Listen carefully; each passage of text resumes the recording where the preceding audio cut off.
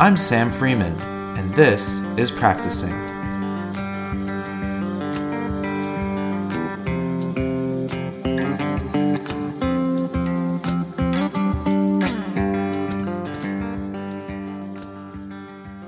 A little over 2 years ago, two good friends of mine, whose daughter Fera was born just a few weeks before my daughter was, came to me with concerns about their baby.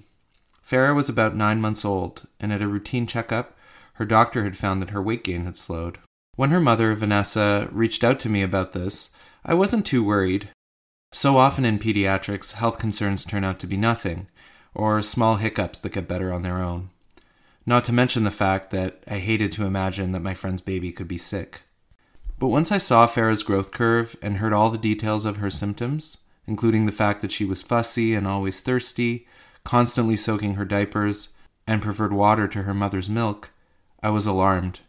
So I arranged to have Fera seen by a colleague and tested at the clinic where I work. Within a few weeks, it emerged that something was very wrong with Fera. She was losing everything through her kidneys: water, electrolytes, sugars, proteins. Once that was clear, Fera was hospitalized, and as you'll hear from her parents, Vanessa Bonneau and Sylvan Lanken, she was diagnosed with cystinosis, a rare genetic disease that causes the amino acid cysteine to build up in every cell of a person's body over time. Fera's diagnosis was devastating. Cystinosis is degenerative, and though it can be managed and treated with a tremendous amount of work, there is no cure. Over the last 3 years, I've seen Fera and her parents struggle, but I've also seen her grow up, stabilize, and play with my daughter like any other child. I wanted to speak to Vanessa and Sylvan about their experience, about their interactions with the health system, and the cataclysm that Fera's diagnosis has represented for them. My intuition was that many people, including me, would benefit from hearing their story, and after recording our conversation, I'm more convinced of that than ever. In addition to being Fera's parents, Vanessa Bonneau is a writer and editor, and Sylvan Lanken is a musician who also works in higher education. The following interview isn't easy to listen to at times, and it deals with very difficult themes, so please be warned. But I do encourage you to listen if you can. Vanessa and Sylvan brought all of their humanity and openness to this interview, and as a result, it is a gift. And now, here's my conversation with Vanessa Bonneau and Sylvan Lanken.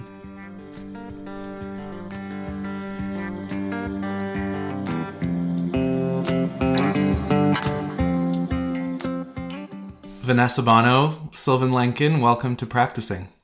Thank you. Thank you. I'm really, really grateful that you've agreed to come on and talk to us about your family. So I wanted to start with asking you, maybe Vanessa, to tell me about Fera's diagnosis and how you came to realize that she was sick. So she was diagnosed when she was 10 months old, and it was the first winter of the pandemic. Things had started to be seeming off with her for a couple months, I would say. It was hard to tell, though, because she's our first and only child. Didn't know that much about kids. There weren't that many people around. Like, you're our good friend, you're a pediatrician, but we only ever saw each other outside due to pandemic restrictions and common sense. So finally, the thing that really brought us to the emergency room, or brought us actually to your clinic for a blood test and a urine test that sent us to the emergency room, was that her weight was dropping, which everyone knows is like not what should be happening with a 10-month-old. Right. And so what did those tests conclude? What did you learn? Oh, yeah. So very quickly, within a day or two, they diagnosed her with Fanconi syndrome, which is a kidney disease. Yeah, kidney disease. And at first they weren't sure. I guess before telling us the bigger diagnosis, which is called cystinosis, which is a rare disease, they wanted to make sure, and how they checked was by looking in her eyes and finding crystals. And then they said, we're going to absolutely confirm with a blood test. And a few days later, they absolutely confirmed. And I remember then you spent some time in the hospital and then you were able to go home. That was over 2 years ago now. Sylvan, what has Fera's diagnosis meant for your lives day to day? Can you tell us a little bit about the care you have to provide for her on a daily basis? Yeah, the day-to-day gets easier every day, but in the beginning it was a nightmare. Vanessa and I have given a talk a couple of times to a cystinosis conference, an annual conference, where we've been asked to speak to give our experience.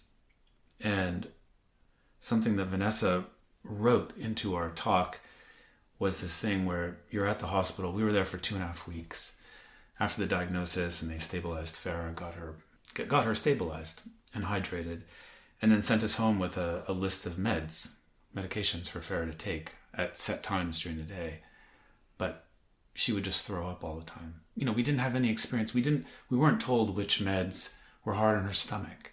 You know, should she have some food in her stomach when she's getting these meds? That's the kind of thing that we just had to figure out on our own, and with the help of other people we met online with cystinosis kids. It just took a long time after they stabilized her in the hospital to stabilize our routine, is essentially what I'm trying to say. But tell me, like, how many times a day did she need to get medication?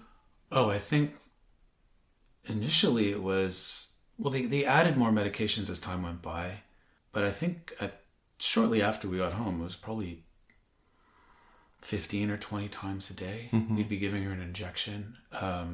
These are all liquid medications in liquid form that we gave her through a tube in her nose. How many medications does she take? Different medications? Yeah. She takes... Shall we count them? Lansoprazole, sodium phosphate, potassium citrate, sodium bicarbonate, cysteamine, indomethacin. What am I forgetting? Carnitine. Iron. Growth hormone. Calcitriol. Is that what it's called now? Mm-hmm. 10 or 12. Right. Say.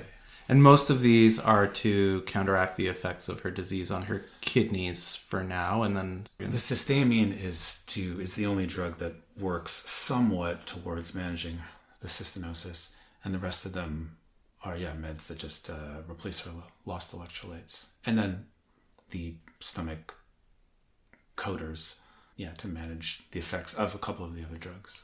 The first time Fera was diagnosed wasn't her last time in the hospital. How many times have you had to stay in hospital with her?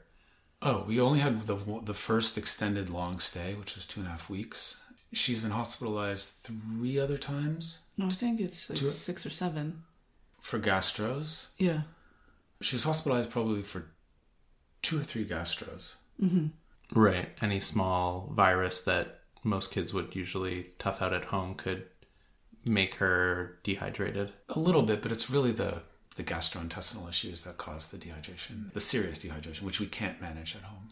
And do you have help at home providing all the care that Fera needs?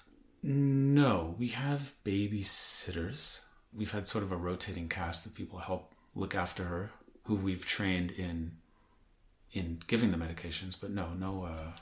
We had 6 hours for a year or two of free... Twice a week. 2 3-hour chunks. But she wasn't a nurse. She was effectively a babysitter who knew how to give the meds. Right. And so you're doing all of this yourselves and each having to work at the same time? Yeah. Vanessa, you're going to go back to work around the time that Fera was diagnosed. Yeah. Around 10 months, so it was about a year in. And I was working. But then Vanessa extended her mat leave for 6 months, and I quit my job for about, I don't think I worked for a year. Is that possible? Yeah, while we tried to figure out how to take care of her. So, Vanessa, this is a big question, but to give the listeners an idea, what has the impact been on your home life, your career, your sleep, your ability to, have hobbies, see friends, of all of this. I imagine it's been huge. Yeah, I think it touches all those areas sort of in different, but I guess comparable ways. So what was the first one? Or home life. Well, yeah, I mean, at first, Fera, we brought her to the hospital. It's kind of like what you think is up is down. Like, your kid needs to eat, but she won't eat. She needs to tolerate her meds, but she throws up. She needs to drink water, like crazy amount, like a lot of water. Right now she drinks between 4 to 5 liters in 24 hours. And, I drink 2, maybe. And she's 3 years old. I mean, yeah. Yeah. So our lives just became taking care of Fera. So all those things that you mentioned take a back seat. And at first you think that it's okay that they're in the back seat, but that doesn't actually work forever. You can't just never see your friends, never go back to work, never sleep. Although Fera still needs medicine every 6 hours. So Sylvan and I, we take turns getting up in the night to give her meds.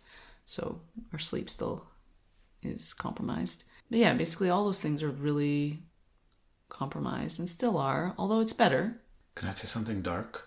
When we totally didn't have a life for the first year, especially for, say, the first 6 months after diagnosis, it didn't even bother me that much that we didn't have a life anymore, because I kind of... We talked about this a couple times, that, we were sort of had suicidal thoughts, like family suicide kind of thing. Like it kind of... Well, we wished we were dead. We wished we were dead, so like it didn't really matter that the future was sort of... You couldn't see a future because you didn't care. Right, like going out to have fun, like, was cares? irrelevant. It's all, I think I don't know anything about suicide, but they've talked about this. People don't have... A sign is people not making plans. Sometimes. But we always sort of reined it in for Fera. Like, even the no, conversation. It wasn't... We weren't always... We didn't only have dark thoughts, but I found the evenings extremely difficult. I just dreamed of being in any other part of my life. I even fantasized about being in really embarrassing episodes of my life past, which were horrifying at the time, but were like 1,000 times better than the reality, That sounds so hard. I mean, I know from being your friend how hard it's been. I'm conscious, though, as you said that, Vanessa, that you were reining it in for Fera, of maybe filling in the picture a bit of who Fera is, because I think so far it just makes it sound like she needs a lot of medication and she does have a serious health condition. But give us a sense at age 3 what Fera's like. Well, I like to think that, she walks or runs or rides her scooter down the street, and you don't know that something is like very wrong with her body and progressive, so it'll just get worse. So physically she's petite because of her kidney disease, and I guess because of cystinosis too. But she's quite strong and muscular. She loves like climbing at the park and riding her scooter. She's funny. Energetic, hates napping, says a lot of funny things, like your daughter, like all 3-year-olds. Right. My daughter Amy is 3, and they're friends and they just play together. There's no difference between them. I mean, there are the normal differences you'd expect between two kids who are different, but what other kinds of things does she do now? Well, we had her in a daycare, but it was like a large daycare, and at that phase in the pandemic, as you know, the viruses were at daycares were just like bananas. Like, kids so sick in the summer. And Fera, it was wonderful when she was at daycare and healthy, but every second week she would be struck down by like a really difficult virus that would have Sylvan and I barely keeping her out of the hospital. Just because we would have to, manage her fluid intake ourselves with a pump or just with syringes. We'd have to make the call of which medicines do we stop giving her that are difficult to tolerate. Anyway, it was Sylvan's idea to take her out of daycare, and it was a wonderful idea. So now we have babysitters and family members, and she goes to like an outdoor forest school program 2 mornings a week. She started summer camp. They call it that, but a morning program of summery activities. And she's registered for a preschool in September, a small preschool that has a bit more of a strict illness protocol. So hopefully the kids are a little less sick when they come in. And they're older, they're 3 to 5. So hopefully it'll be less of a festival of germs. And we're hoping it'll go well and thinking it will. But, if ever it doesn't, we can just withdraw her. Yeah, and then eventually she'll go to school when that time comes. Yeah, there's a couple kids with cystinosis that I've seen are homeschooled. Well, one I can think of. I personally don't imagine that for Fera, but I think one thing we've learned is, just... Don't make any plans. Don't make plans and don't assume, and just try to be really, not have no expectations, but have no expectations, maybe. Mm-hmm. Having a child is a huge shock to a relationship. I think it transforms, a partnership or marriage, whatever. How have you both weathered not only having Fera, but dealing with all the extra tumult and pain and work that has come with this experience? I think weathered is the right word. We're weathered. The relationship is highly weathered. The word that comes to mind for me is erosion. Erosion is a form of weathering. But yeah. We're working on it, though. Yeah, we're trying. We're trying. It's really hard when every day is like really stressful and you have a lot of decisions to make that are important and feel very important in the moment about the health of your child, which I think any parents have to work together and make decisions for what's in their kid's best interest. But for Sylvan and I, it was just very extreme. Like, one thing about cystinosis is that these kids vomit a lot, which is messy, bad for them. Then they lose their meds.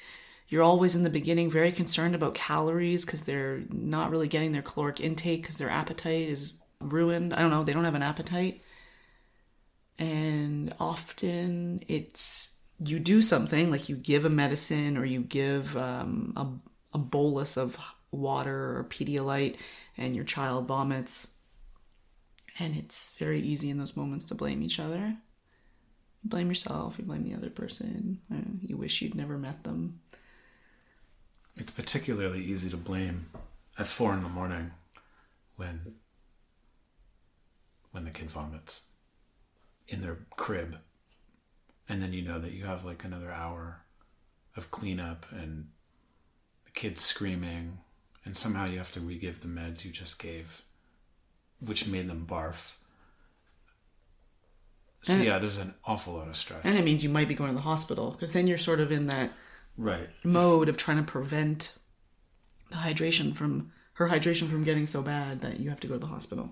Yeah, if she throws up too much, then the rule is you just go to the emergency. I mean, that dynamic of blame, I've recently become aware of that in my own relationship around child rearing and with all kinds of things, Oh, they didn't put down the limits enough on that tantrum, or they're coddling her on this. With us, the stakes are, they feel high, but they're the stakes of having a toddler. So when the stakes are so much greater, I can only imagine how amplified the animosity can be. Do you think there are ways it's brought you closer? Well, for me, I think it's opened our minds to a certain reality of the world that I didn't really know existed. You probably knew it existed a bit more as a doctor. Just the reality that some people live with, of chronic illness, of losing the genetic lottery. Fera's condition is a genetic one. So maybe in a way that brought us closer. Like now we both know more about cystinosis and rare diseases and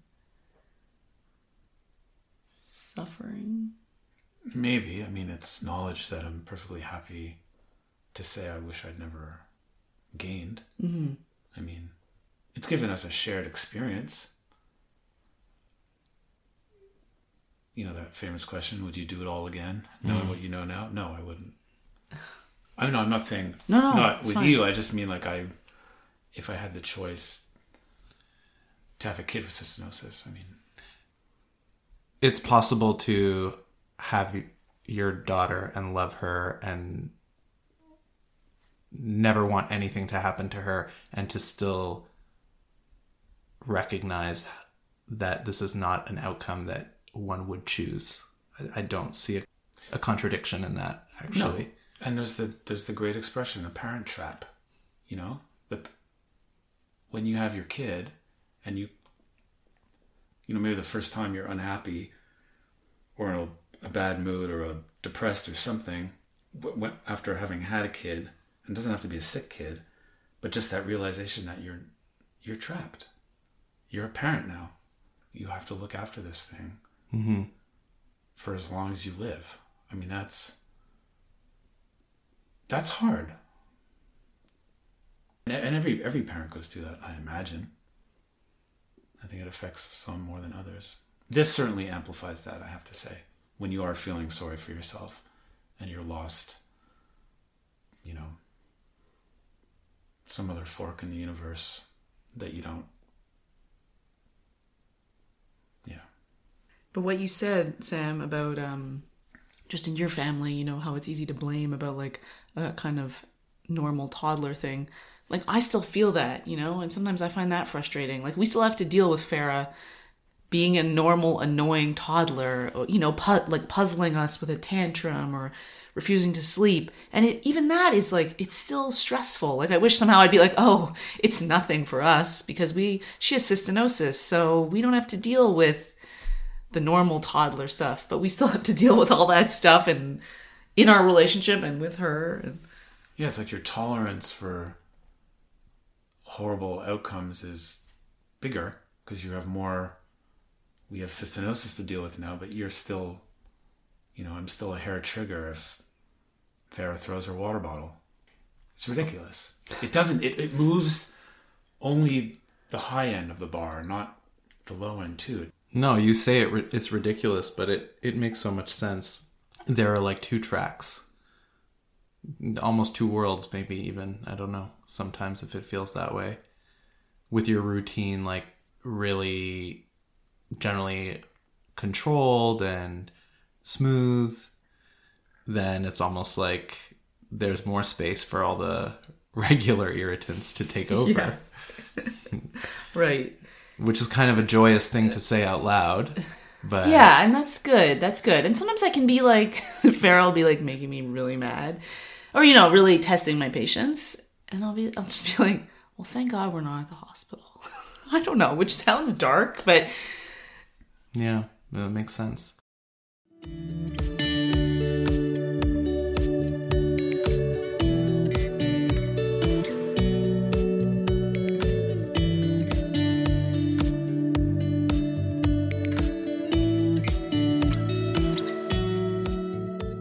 I was just wondering if one of you could give listeners a sense very broadly of what there is to expect in a life with cystinosis. Well, it begins with Fanconi, which is this insatiable thirst and polyuria and all that stuff. So there's kidney damage. That's the first sign. That's usually what gets the diagnosis. And then, as Vanessa said, there's an eye exam, which they use to confirm the diagnosis of cystinosis, where they see cystine crystals in the cornea. And those crystals will eventually build up in the eye to the point where the cornea will get cloudy. It'll just scatter light, and it makes makes any person with cystinosis photophobic. So that's further down the road. Some kids seem affected by it early on. Fera, so far, is not. So they have to wear sunglasses. When you go to these conferences, you see all the people with cystinosis. If they're outside, they're all in sunglasses. They all have water bottles. They all have to drink a lot of water. Later on, there's issues with muscle loss, because of the Fanconi, there's rickets. Skin. The skin is affected. It affects every cell in the body. It affects every cell in your body. So yeah, everything is kind of degrading, and at different points, those different things come into play. But you know, when we are at these conferences where we'll see 20 or 30 people with cystinosis, you'll see a bunch of kids, say at like 12 or 15 years old. Some of them look, you can't tell they have it, and others look like they've had a much harder time. And with Fera, we're like, we have no idea, you know. Kidney transplant is a given, somewhere between 5 and 25. Seems to be mostly in teens. Some people are able to go into the early 20s. I don't know. And in terms of school, studies, work, relationships? No obvious learning disabilities there are some neurological effects from cystinosis, and there's some studies about it, but nothing obvious. We've spoken to a bunch of adults and kids who have it, and they're like, well, in the literature they do mention it. In yeah, practice, I'm not sure that variation in like learning ability is any bigger than it would be in a natural population. There are women with cystinosis who've had kids. It's not that common, but they do. Some of the boys, I think the majority possibly of the boys will be infertile. There is this general consensus that it's harder on boys than it is on girls. Oh, really? Yeah. Okay. I don't know how true that is, but... Vanessa, you mentioned that when Fera's playing, if she's out riding her scooter, you can't really tell that she has anything in particular. However, I know that you end up having to maybe decide to explain or not to explain Fera's condition to people. Mm-hmm. How do you talk to people about that? Try to read the room. Try to read, like, how crazy is this person? No, I don't know. Well, first of all, one thing, did I say she's very blonde? No. Okay, so she's very blonde. Sylvan and I are not blonde because cystinosis affects your ability to produce melanin. So she's very blonde, and many of the children are, not all of them. Many of the children are Caucasian and blonde, but pale, but not all of them. So sometimes Sylvan and I have had disagreements about this. So people at the park or just people will say to us, will feel the need to comment, whatever, say, wow, she's so blonde. Well, she's strikingly blonde. Mm-hmm. She has blonde ringlets. Can I say that? Yes. Yeah. Some currently dreads. Currently blonde dreads. Blonde dreads is closer. Yeah. Right. And it's like big hair, like little girl, big curly dreads. Yeah. So sometimes Sylvan, he's in the mood, he'll say, well, actually, she's blonde because she has a genetic disease. And I'm just like, Sylvan, do you have to really launch into it? A source of argument between us. Which I'm sorry. Vanessa doesn't like if I launch into that explanation. But I feel like it's easier than trying to convince them that she's actually our daughter. You know? What don't you like about it? They're meeting her, and the only thing they know about her is she's blonde and she's sick. You know? I mean, that's probably what every parent wants to say. Like, she has cystinosis, but like, it's almost, right now in her life, it's more like Sylvan and I have to care for her cystinosis, and she's just like living her life. Or that's my like fantasy. But no, other times, you know, sometimes she has a gastrostomy tube so that we can give liquid medicines or hydration or liquid or water or Pedialyte right into her tummy. So sometimes, and she loves changing her clothes and being naked. So sometimes, you know, at the pool or whatever, or if she's hanging on monkey bars, that gets revealed to people. So then children or parents will just be like, what is that? To be fair, most parents don't say, what is that? The kids do. Right. So then I'll say like, oh, we use it to give her some medicines she needs. And in a way that kids are so like a simplified existence somehow. Like you'll say, oh, it's like a little thing we use to give her medicine into her stomach. And they're like, okay. That's all explanation they need, you know. And do you talk to Fera about cystinosis? We talk about it every day. Not necessarily with her about it, but she's a couple times asked us, what's cystinosis? And I haven't bothered trying to explain it to her. Well, I think I told her it's the reason she has to take medicine. She's aware that she has a G-tube, and every other kid she sees doesn't. So, yeah, we're all like, it's time for your meds. You got to sit down. You can keep playing, but just, 2 minutes, we just have to give you some medicine. And she sees that her best friends are not, your daughter doesn't have to do that. Her little cousin who's around her same age doesn't have to do that. So she hasn't asked us about that specifically. But, I mean, It's coming. She did say to me, so 6 nights of the week, she gets a needle growth hormone. And the other day, she just said to me, Madison, she said, not everyone gets the needle. And I was like, correct. And we just left it at that. So I want to explain to her, and so it's starting. I mean, she's 3. Yeah. Hopefully by the time she's old enough to understand a bit about cystinosis, we'll have a better handle on what it is. Like when we first got the diagnosis, the doctors were like, we're explaining cystinosis to you, but soon you're going to be the experts. And I figured that it was just a bit of like, don't worry, you can handle this kind of thing from the doctors. But actually, we do know more, at least in Fera's context. Yeah, so that's really interesting that you'd say that, because Vanessa, we've talked about that before. Kind of the fact that because cystinosis is such a rare disease, the statistics I have are that there are maybe 600 kids in North America who are affected, 1 in every 100,000 to 200,000 children. So it's really rare. Most healthcare providers don't know much about it. And if they do, it's like me, like they know it because they learned it once for an exam. They kind of have a vague idea what it is, but they have no sense of the lived experience of having it or caring for someone with it. And I think that can even be the case, if I'm remembering what you've told me, with some of the kidney experts who are generally with kids, the specialist doctors who will be dealing with patients with cystinosis the most.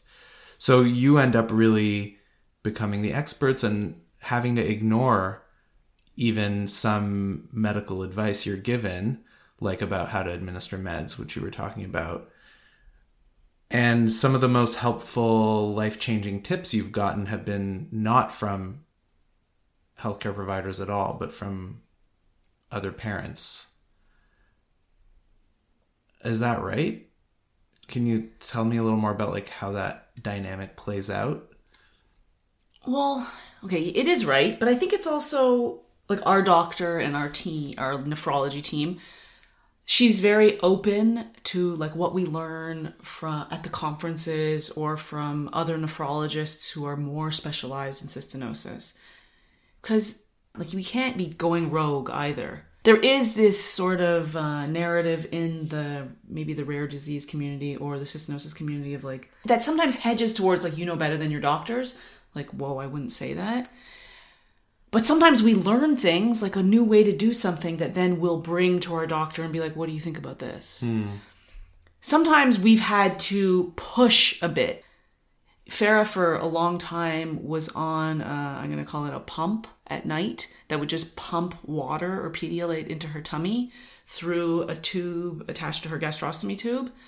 And this was like very negative for our family. Fera had to be sleeping, then we would attach it. It meant she was like tethered. This thing, it's a machine, so it beeps. It has neon lights. It malfunctions in the middle of the night. Wakes everybody up. And she would sometimes get... Sometimes it would go around her neck. Sometimes the tube would be wrapped around her neck. This is like a 3 or 4 foot extension tube, and it was around her neck in the morning.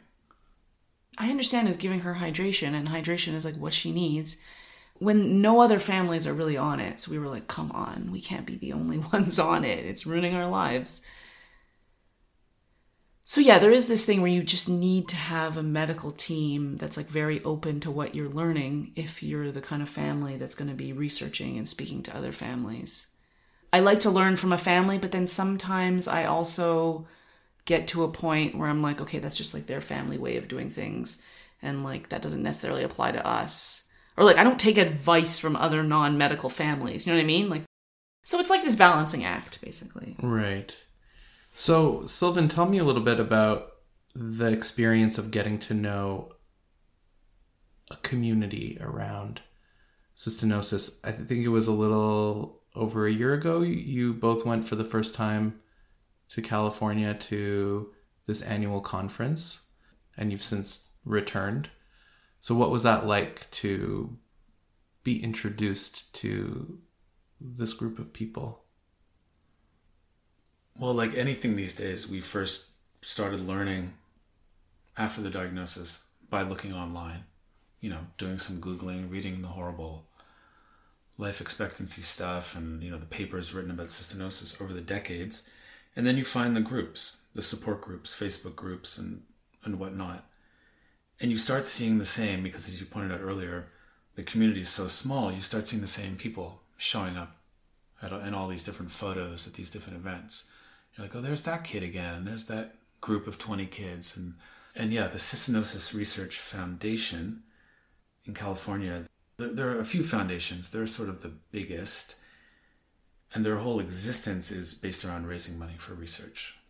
And they've raised millions of dollars for research, for researchers. And you start seeing the same 10 or 15 researchers. And you meet them at the conferences. The conferences are, you meet the families, but you also have unfettered access to the rock stars of the cystinosis research community.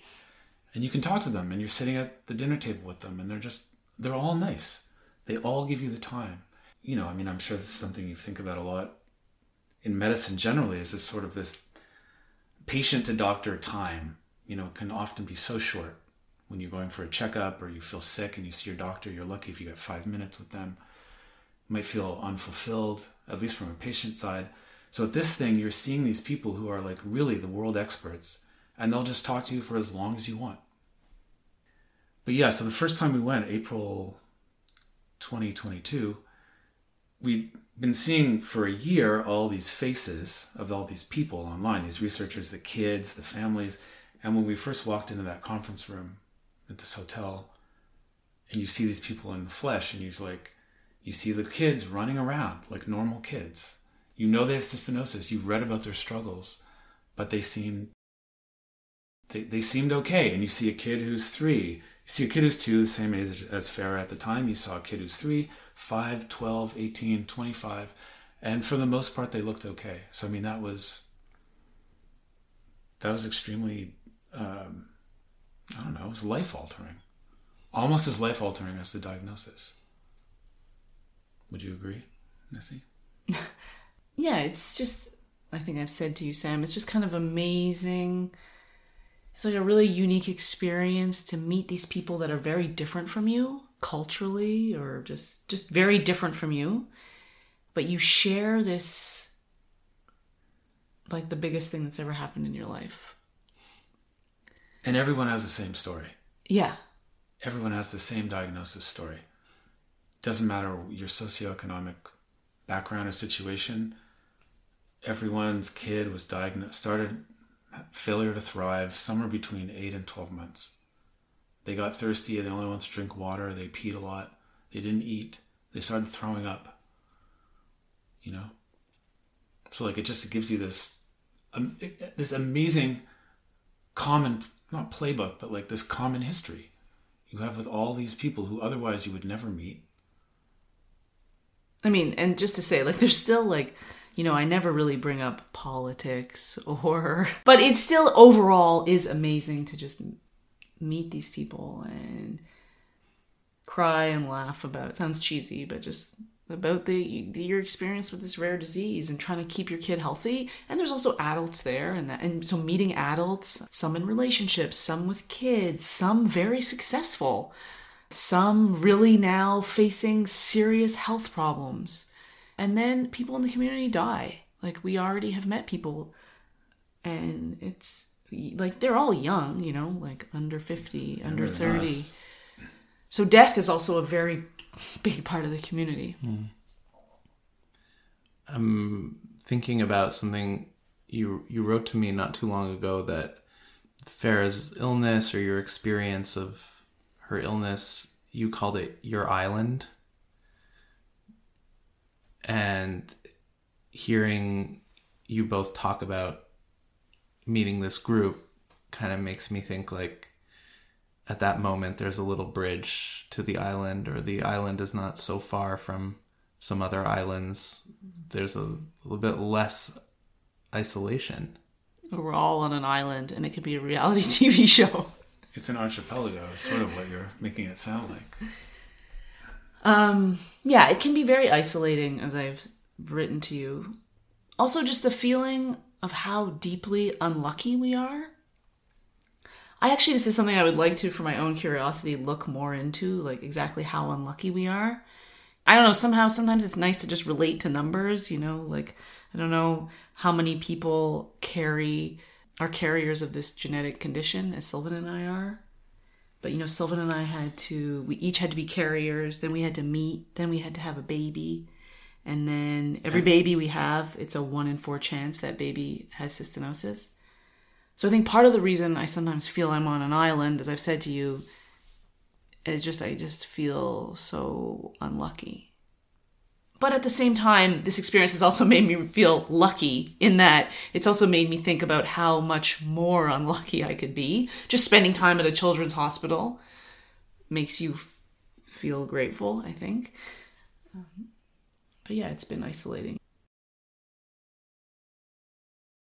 Do you think about luck, Sylvan? Who doesn't think about luck? Speaking of being carriers of this gene, what I kind of think about a lot is, unless the gene spontaneously mutated in us, we got the bad gene, each got one copy of the bad gene from one of our parents. We've been tested, we know which variants, there's dozens or hundreds of variants of this broken CTNS gene. But I got it from my mom or my dad. Nessie got it from her mom or her dad. Did someone in our lineages, did some family members of ours, were there any other parents who had kids with cystinosis at some point? In the old days, kids died young, often, unexplained. Maybe it was typhoid, maybe it was one of those things you read about, but maybe there was a cystinosis death somewhere. Like I think about also like walking down the street. I must walk by people, carriers who also have a bad CTNS gene. I just don't have children with them. Can I just say something odd? Oh yeah, I know what you're going to say. 2 things. My sister gave me a book to read called Sahara Unveiled. An interesting book about the Sahara. This American's explorations of the Sahara, the people who live there, his own experiences. It's just a book of history of the Sahara, of colonial exploration, and this constant underlying theme in these stories that he recounts are of people going through the Sahara ill-prepared. So I was reading that book right around the time of Fera's diagnosis, and before that, in fact, I was reading it in the hospital while we were there.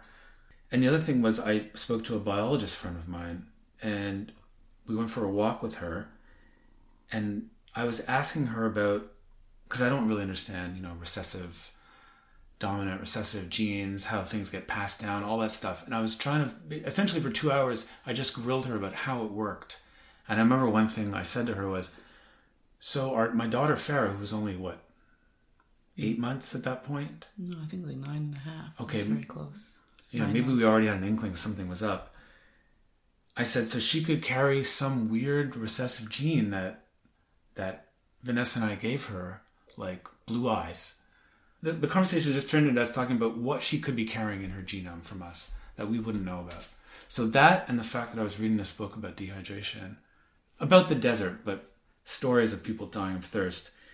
And Fera was literally, at that moment, kind of slowly dying of thirst from this genetic thing we'd given her without knowing.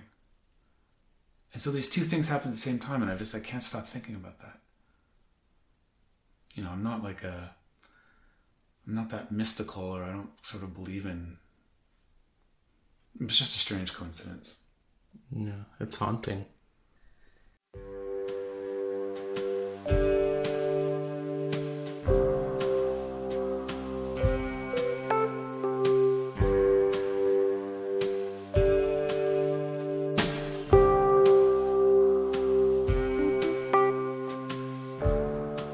really curious for you to share a bit of your experience interacting so much with the healthcare system, because we've talked about the diagnosis and brief hospitalizations, but there have also been so many medical appointments and so many blood tests. And I mean, every day you're providing medical care to your daughter.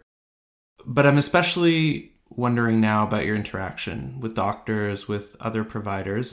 So I'm wondering if you can tell me a bit about what for each of you has been frustrating in your dealings with the healthcare system, and if something like this exists, what's been most helpful or useful or positive for you, for Fera, for your family.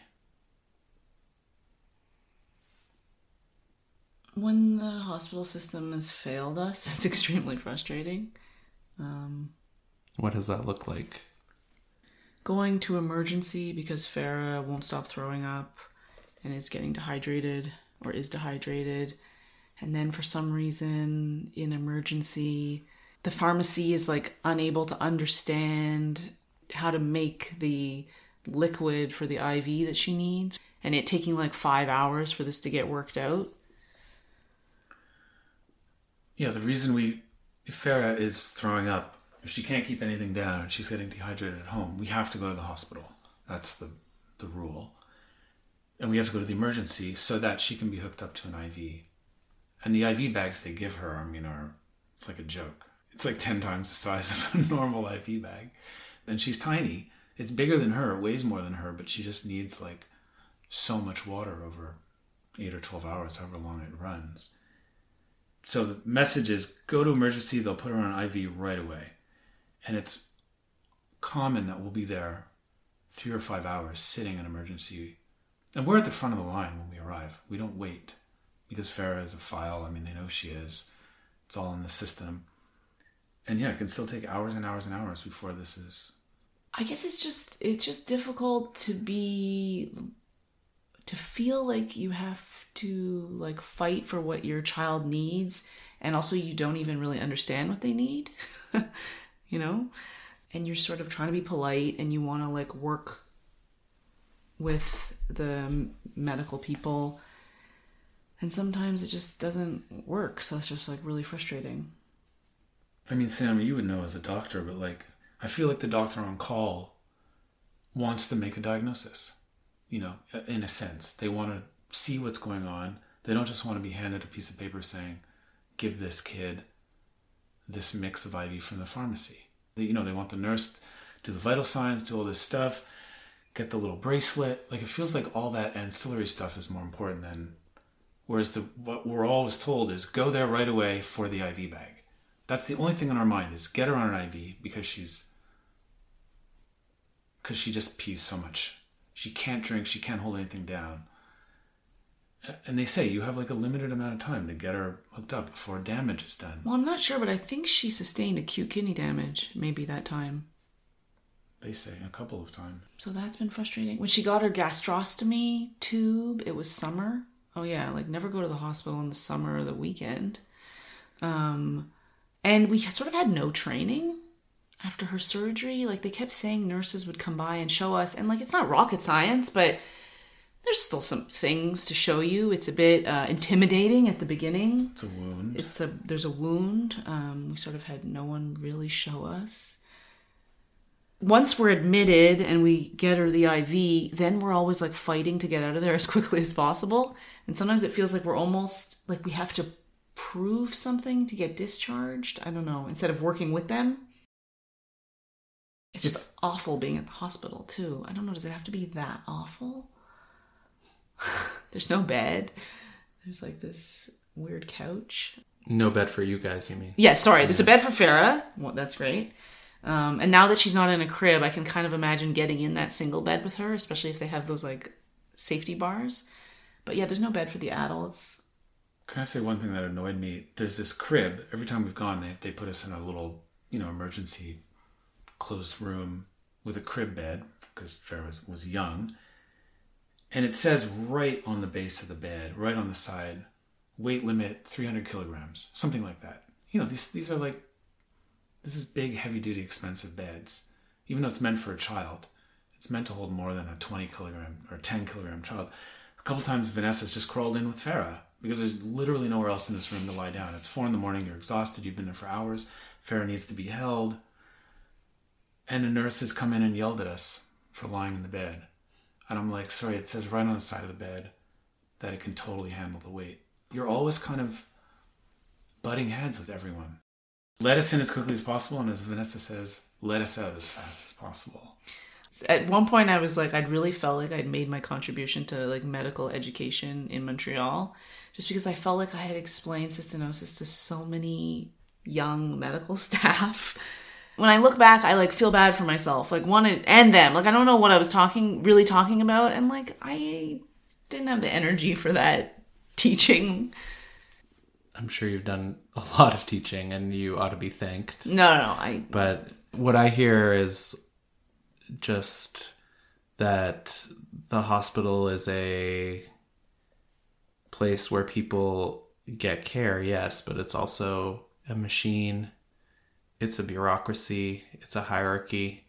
And I don't think, Sylvan, those physicians are unhappy to be taking on a plan that's already prescribed. I think they're relieved.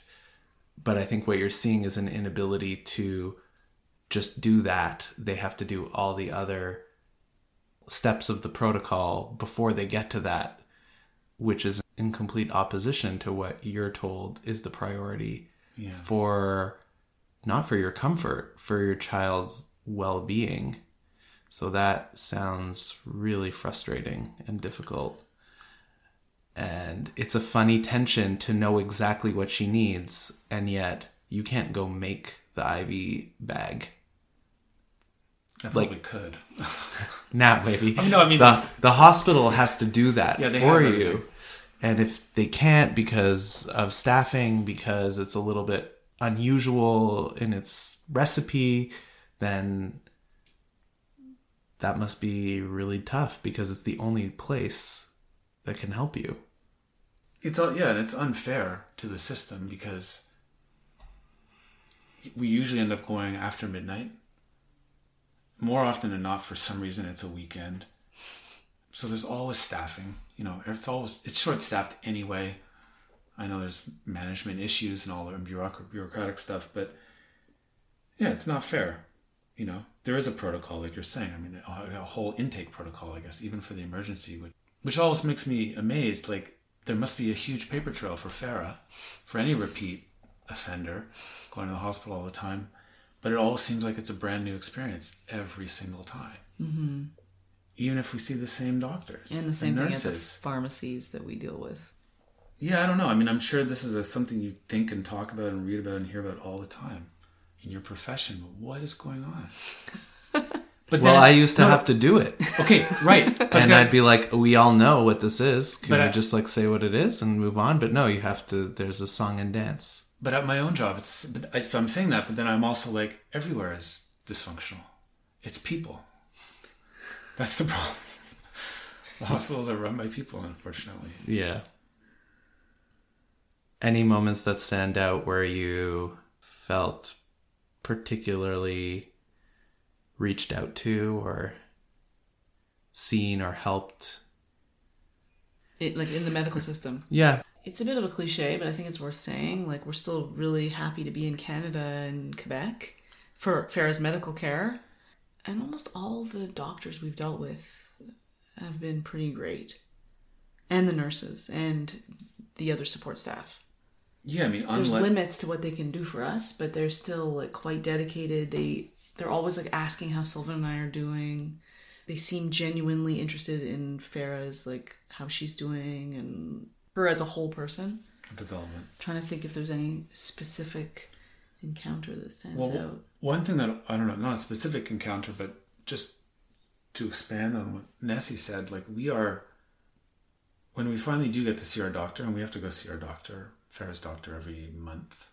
Initially it was every week, then every 2 weeks. Now we're on I think every 3 or 4 months right now. Okay, if every nothing 3 or 4 happens. months. But on all of those visits, we had an unlimited amount of time with our doctor and our nurse. 9 o'clock we go in, Fera gets a bunch of blood taken, blood sent to the lab. We kind of kick around for half an hour, usually give her her medicine, which she needs at 9:30. Give her a snack, walk around, look at the gift shop, explore the kind of our favorite areas in the hospital, in the children's hospital. And then we go and meet the doctor and nurse and nutritionist. Fera gets weighed and measured, and then we have the consultation with these 3 people, and there's no rush. It could be 2 hours. We're sitting in a room chatting with them.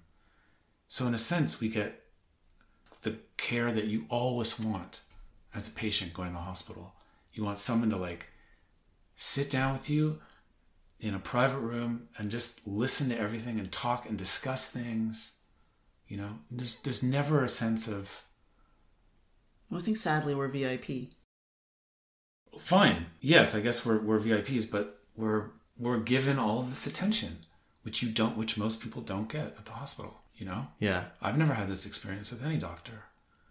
Well, you know, I remember when I was diagnosed and I mentioned to your wife, who's my friend Catherine, and who's also a doctor, I said, well, you know, if something happens with Fera, we just call the hospital and they put us through the nephrologist. And she was like, what? You could do that? I'm like, and at first I was like, for like 2 seconds, I felt like really happy and like privileged. And then I was like, oh, it's because we're in like a terrible situation. But that's part of the care we receive. You look at the emergency room, we walk in, you know, there's 50 families, kids throwing up, bloody noses, everyone's coughing, it's disgusting. And we bypass that, and like, it might still take 3 to 5 hours to get an IV bag, but we're still put in a room right away. And on our regular visits, we have chats with our doctor. Kind of like this, even. Yeah. It's as relaxed as this. I don't know. I don't think this could exist for everyone. Not everyone needs this much time. You know, you don't need this if you're having ear infection. Vanessa, you've told me that having a child with an illness feels like it ties you to another time and to other places in the world where child health can't be taken for granted as generally as it is here in Canada or in other countries like it. Can you tell me a little more about that? Yeah, I guess like before Fera got sick, I just assumed she would be healthy, which sounds stupid, but I don't know. I did. I don't know. So when I read books now, I just, you know, once upon a time in the past, kids died a lot. And if your kid... Here, everywhere, kids just died, you know? So, and it just a little bit, I don't know, just suddenly I feel like that's kind of our reality. That's more our reality. A reality where children are ill and they die. They still have like really happy moments, but illness is part of the landscape. And then also other parts of the world, and I hope that doesn't sound, I don't know, unlike other parts of the world, there's parts of the world where kids have cystinosis and they have, you know, no treatment or they can't access medicine, and it's so awful. And even though we are lucky enough to get for the treatments we were just describing, I guess I just feel some connection to a part of the world where you can't count on your kid being healthy. You can't count on outliving your kid. And that's the same thing for us, unfortunately. You can't count on your kid outliving you. Sorry, yeah. Yes, exactly. We can't count on anything, turns out. But Sylvan and I, we can't count on always being parents. Because of advances in gene therapy, I think, mainly, there are some hopes that there might one day be better therapies or a cure. But Vanessa, you wrote to me that we don't want Fera to live her life waiting for a cure. We love her as she is. Sylvan, I was wondering how much space the prospect of a cure takes up in your mind and in your hopes? I don't know, it's sort of like the lottery, the old lottery fantasy. It's nice to hope for it, but you absolutely can't count on it. So that's sort of where I am. Yeah, there's this gene therapy program. They've done 6 people. 6 participants seem to be doing okay, as far as I know.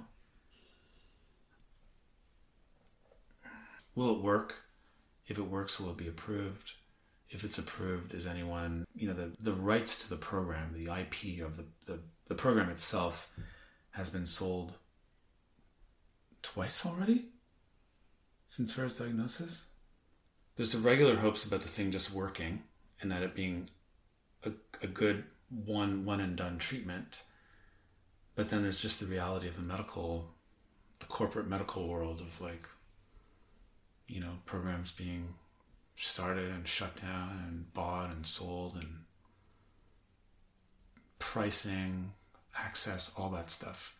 Even if the stuff works and it's available, is it available at a cost that would be covered in Canada? I mean, if the treatment was $1 or $2 million a shot, we can't afford that.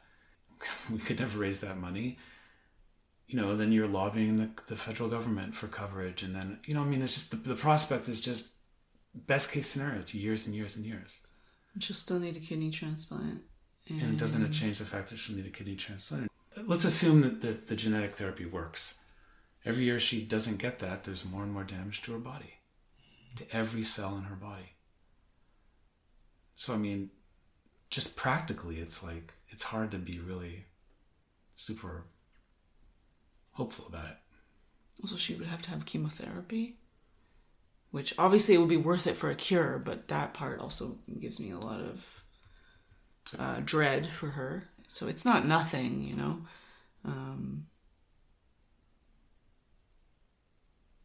Yeah. Do you guys have anything else you want to say? I